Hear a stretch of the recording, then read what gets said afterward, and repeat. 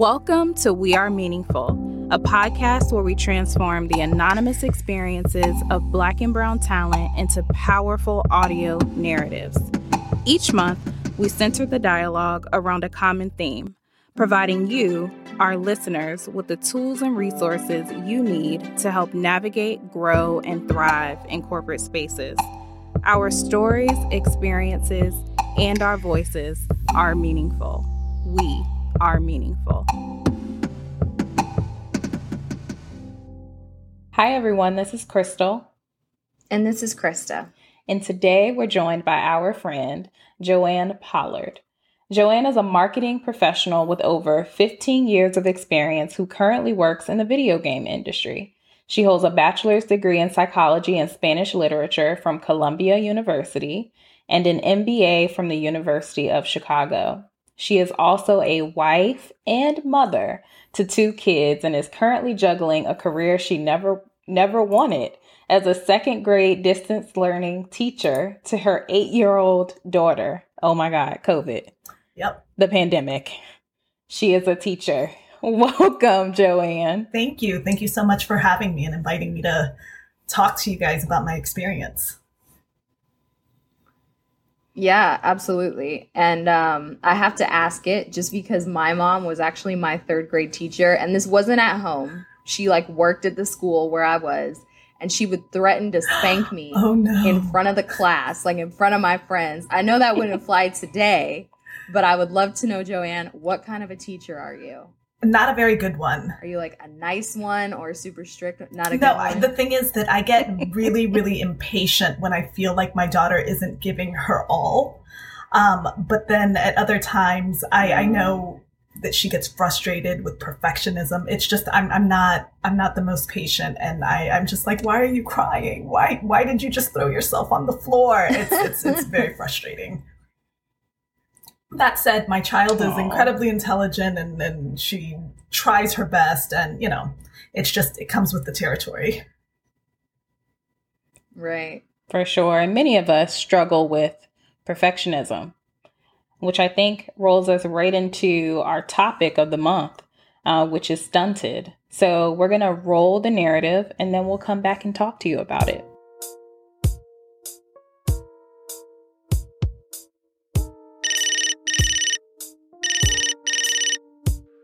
Hey girl.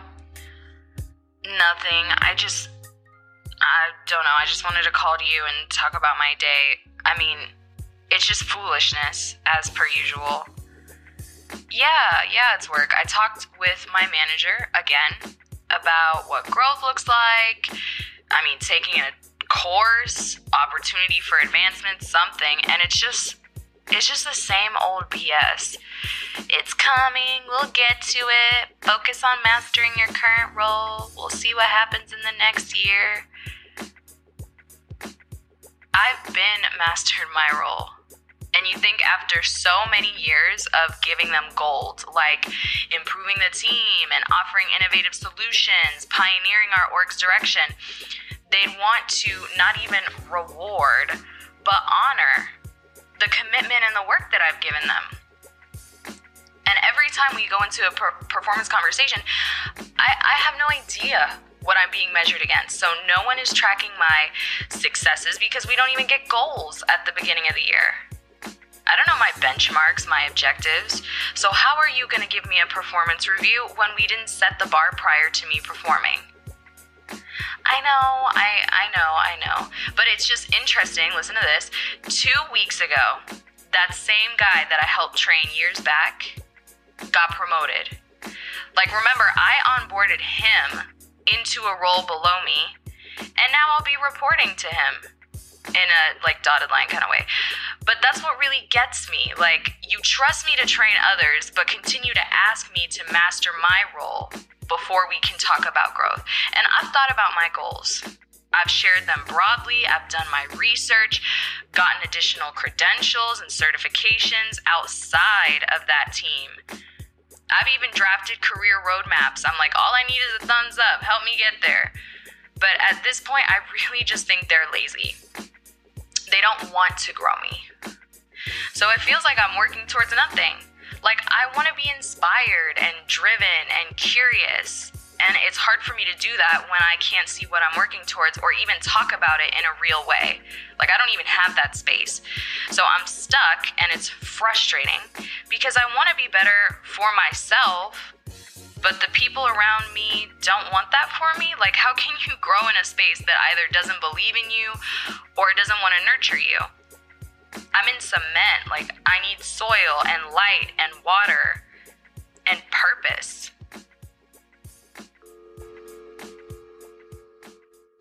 So you've had the opportunity to hear the narrative, Joanne. What were your initial thoughts and reactions to it? So many thoughts going through my head. One of the things that I definitely agreed with is just that frustration that you can hear about not being able to progress in your career and not being given the opportunity after you've already put in the work. I feel like at times in my career, I haven't even been given the opportunity. And I just sit back and I'm like, how is this my boss or my boss's boss? And you know, they don't seem to have to put in the same amount of effort that I put into my work. And somehow they're getting promoted and I'm not. I haven't been in a situation where someone who reports to who I've trained has gone and surpassed me in my career. That hasn't necessarily happened to me, but I've had barriers even getting in the door.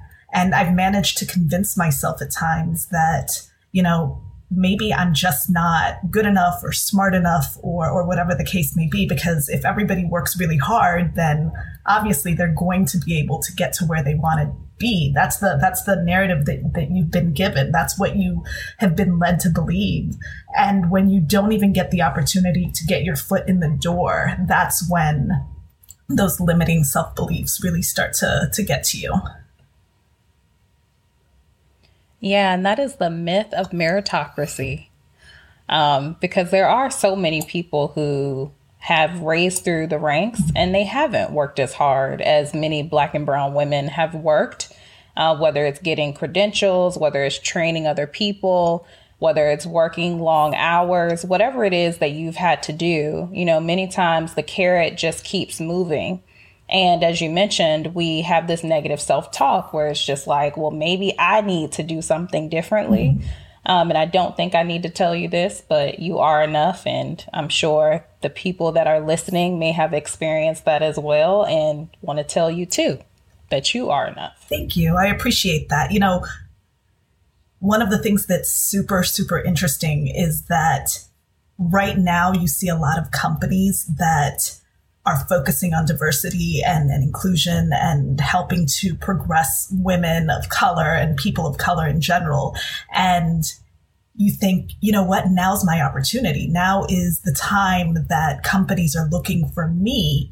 And then we're in a situation where we can see the goalpost move. Then you see that now our president wants to put in limitations and scrutiny around diversity and inclusion. So you literally are watching the goalpost move once you actually feel like you have an opportunity.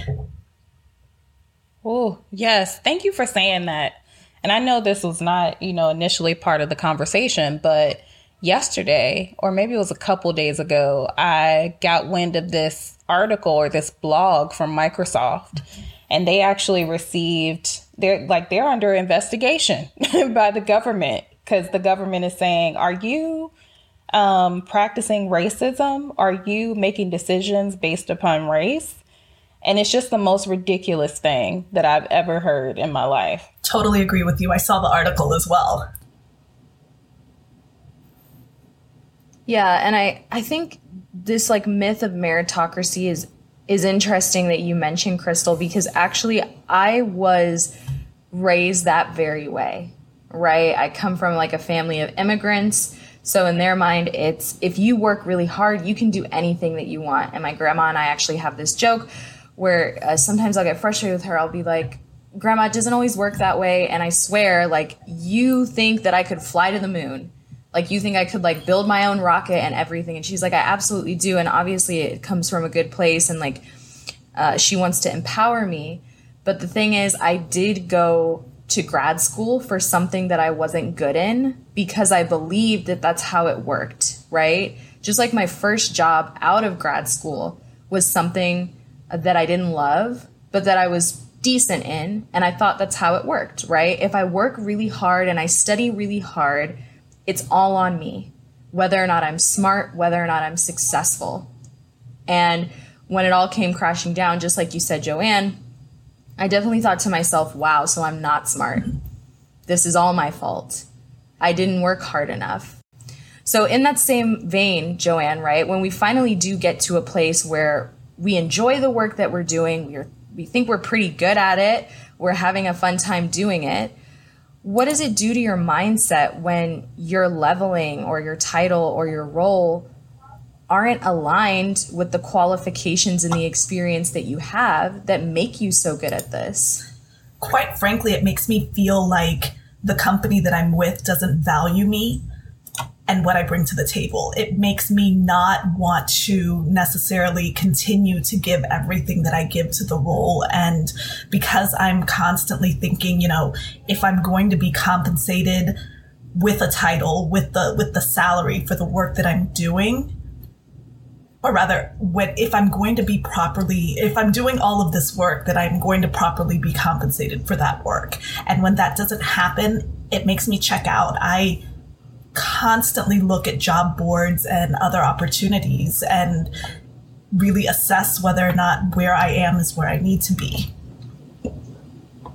Yeah, and you should always, one thing that I've learned over time is that these companies aren't loyal. Yeah, so you have to always keep your eyes peeled, always be open to a conversation, no matter what. Even if you aren't looking for something, if a recruiter reaches out or if a hiring manager wants to talk to you, take that call, girl. Like, have the conversation. Yeah, that is something that I learned early in my career. I was at a company for 5 years and, I graduated in a bad economy. Unfortunately, I graduated in a bad economy from undergrad and from graduate school. So the job market has always been difficult. But with my first job, I was just so grateful to be employed. And I stayed there for so long. I got paid substantially less than people who graduated 2 or 3 or 4 years after me were getting paid. And I was just still there. And I got into this kind of helpless mentality of, well, there's nothing I can really do about it. I'm just happy to be here. So, that taught me, when I left that company, I went to graduate school and, nobody reached out to me. Nobody said, hey, this is such a huge loss that we have here. I was just as replaceable as anybody else. And that really taught me about, moving forward, how much loyalty I can have to a company. And it's really as much loyalty as they have to me. Yeah, and I think sometimes the it's so weird, right? I think that companies that we work for expect us to have like this undying loyalty, no matter how much they pay us, no matter how much they do or don't promote us, don't give us what we deserve, don't grow us, don't give us feedback, all of these things. And then the minute their loyalty fails, they're like, don't be emotional. Like, this is just business. Like, this isn't personal. It's business. In one of my roles, I had a conversation with a hiring manager about the level that I was coming in at that job and how I didn't feel like my experience and my background and my education merited that level. I felt like I should be coming at a level higher. And I was told, we can't make any guarantees, but we're going to fast track your career. That's what we're going to do. Of course, you have to measure up, you have to deliver, but we're going to fast track your career. And I was just left waiting for months to understand what I was being measured against, what were the metrics, what were measurements of success. And that conversation about leveling up and fast tracking my career never came back up again. Lies and deceit. Even after I brought it up a couple of times, where do we stand with that? How am I being measured? Still, kind of putting it to the wayside and not really addressing the issues. And when we think about these companies and when, we have these conversations about how it is that we want to grow, or in your case, where there was a conversation that happened that was kind of forgotten about, sometimes when we aren't grown, they use policy, they use process, they use performance standards as excuses why we don't get the promotions, the compensation, the opportunities that we deserve. Do you think that Black and brown women are held to a different standard of performance? And why do you think that or not? I know that they are because the data shows that they are. If you look at the Women in the Workplace study that recently came out, you see the data. It's there for anyone to witness. Why that happens, I don't know. I can only guess that it's because some of the unique things that we bring to the table are not necessarily things that are valued. I had a conversation with a VP about increasing diversity on our team. And one of the things that I mentioned was that our team members and the people who move up have a tendency of being very authoritative. They're people who take up space. They're people who make sure that they get the last word.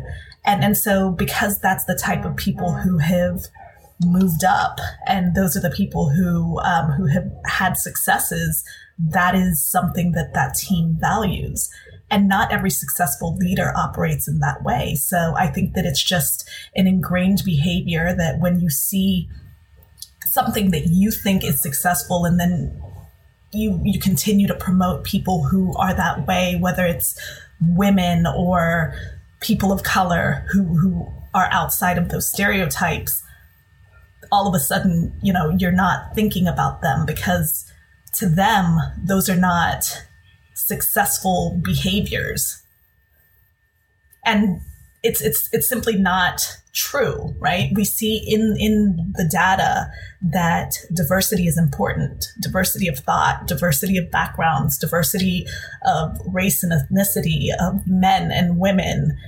Diversity is important, and all the companies who focus on it have substantially better results and bottom lines than those who don't.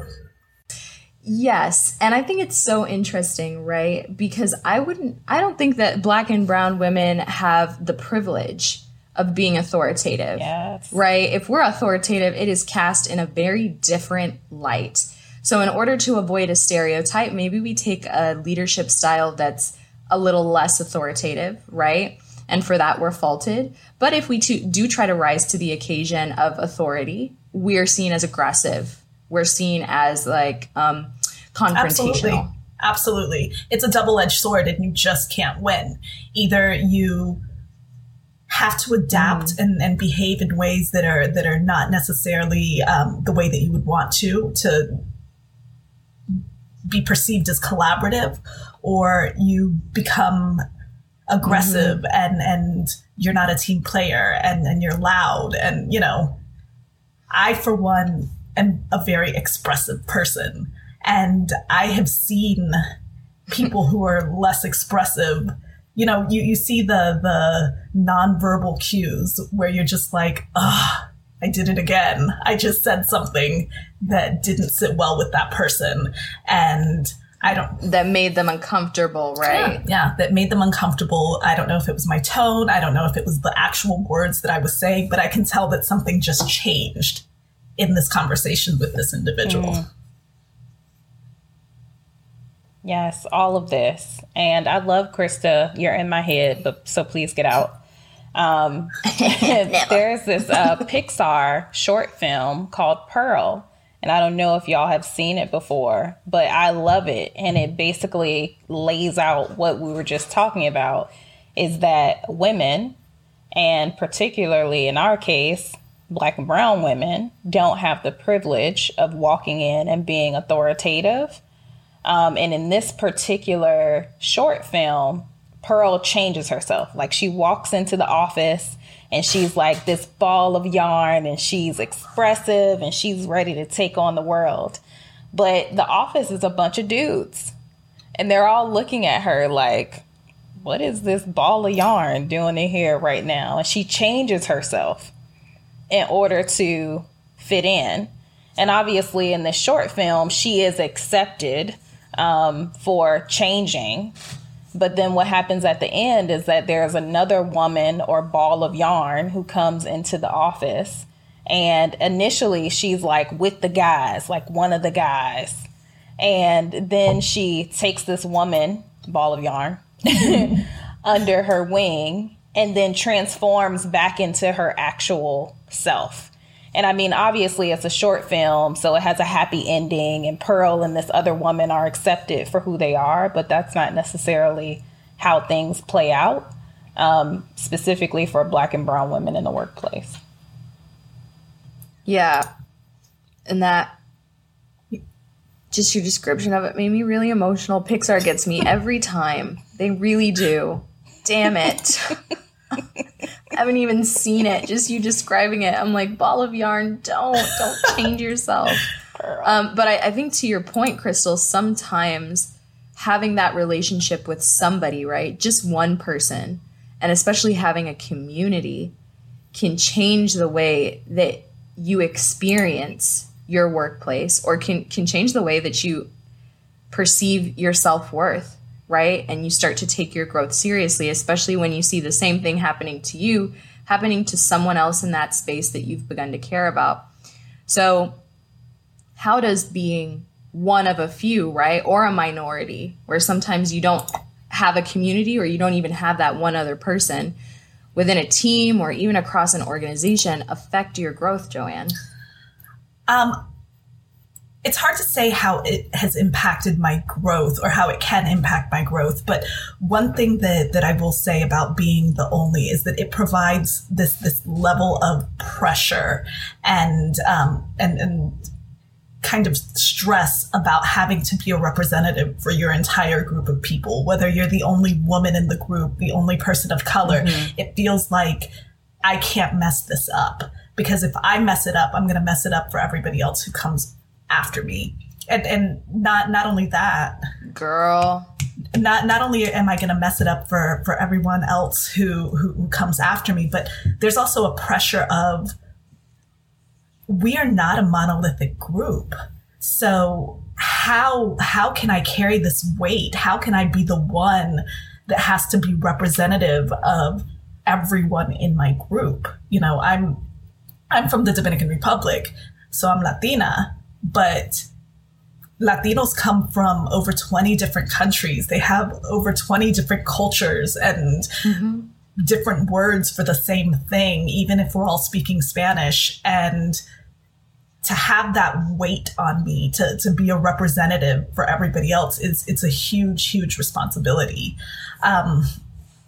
In terms of the growth, it's a lot like what I was discussing before, where you don't necessarily know if what you bring to the table that's unique and different is going to be valued.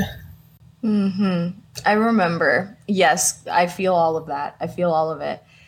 I probably would have done the same thing to you, Crystal, but I didn't know you at the time. When I was fired from my first job after grad school, I remember I called my friend immediately and I was like sobbing to her. And one of the first things I said was, they're never going to hire another woman of color here ever again. They're never going to do it, because before me, they had also had some, I guess, some ugly circumstances with other women of color who had worked in that same space. So that pressure is so real, I think. And I love that you're calling out that we're not monolithic. So we're not a stereotype. It is a spectrum. And you're going to get all the different shades of what makes someone a Latina or a Black woman. Right. And even those things that we were discussing before, not every brown or Black woman is loud. Not every single brown or Black woman likes to, speak with their hands and like to dance and have the same hobbies and interests. We are all very different individual people, and we all have something different and special that we offer. Yeah. And let's be real. If you have had situations only with women of color who have come into your organization, and the people that are successful in your organization all look the same, sound the same, act the same, maybe the women of color weren't the problem.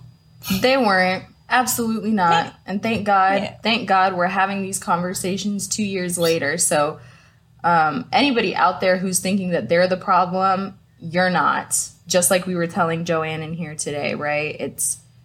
It really isn't us. And I think sometimes we do need to give ourselves that grace, because we talked about it at the beginning of the call, but Black and brown women have this air of perfectionism that we require of ourselves, right? It's something that we actually have to unlearn. I don't think I've never met a Black or brown woman who didn't already have that like programmed into them, this perfectionist mentality.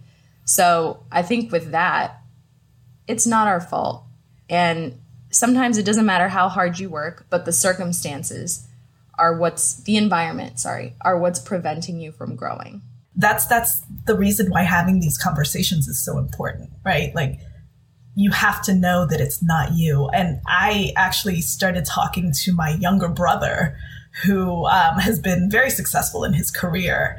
And he has built me up substantially. As someone who knows me pretty well, he's just like, you can do whatever you want. He works with executives at his company, and he's just like, there is nothing that they have that you don't. You are it. You are ready. And every time I have a conversation with him, it just pumps me up. And I'm like, yeah, that's right. I do have it. I am going to accomplish what I need to accomplish. You're right.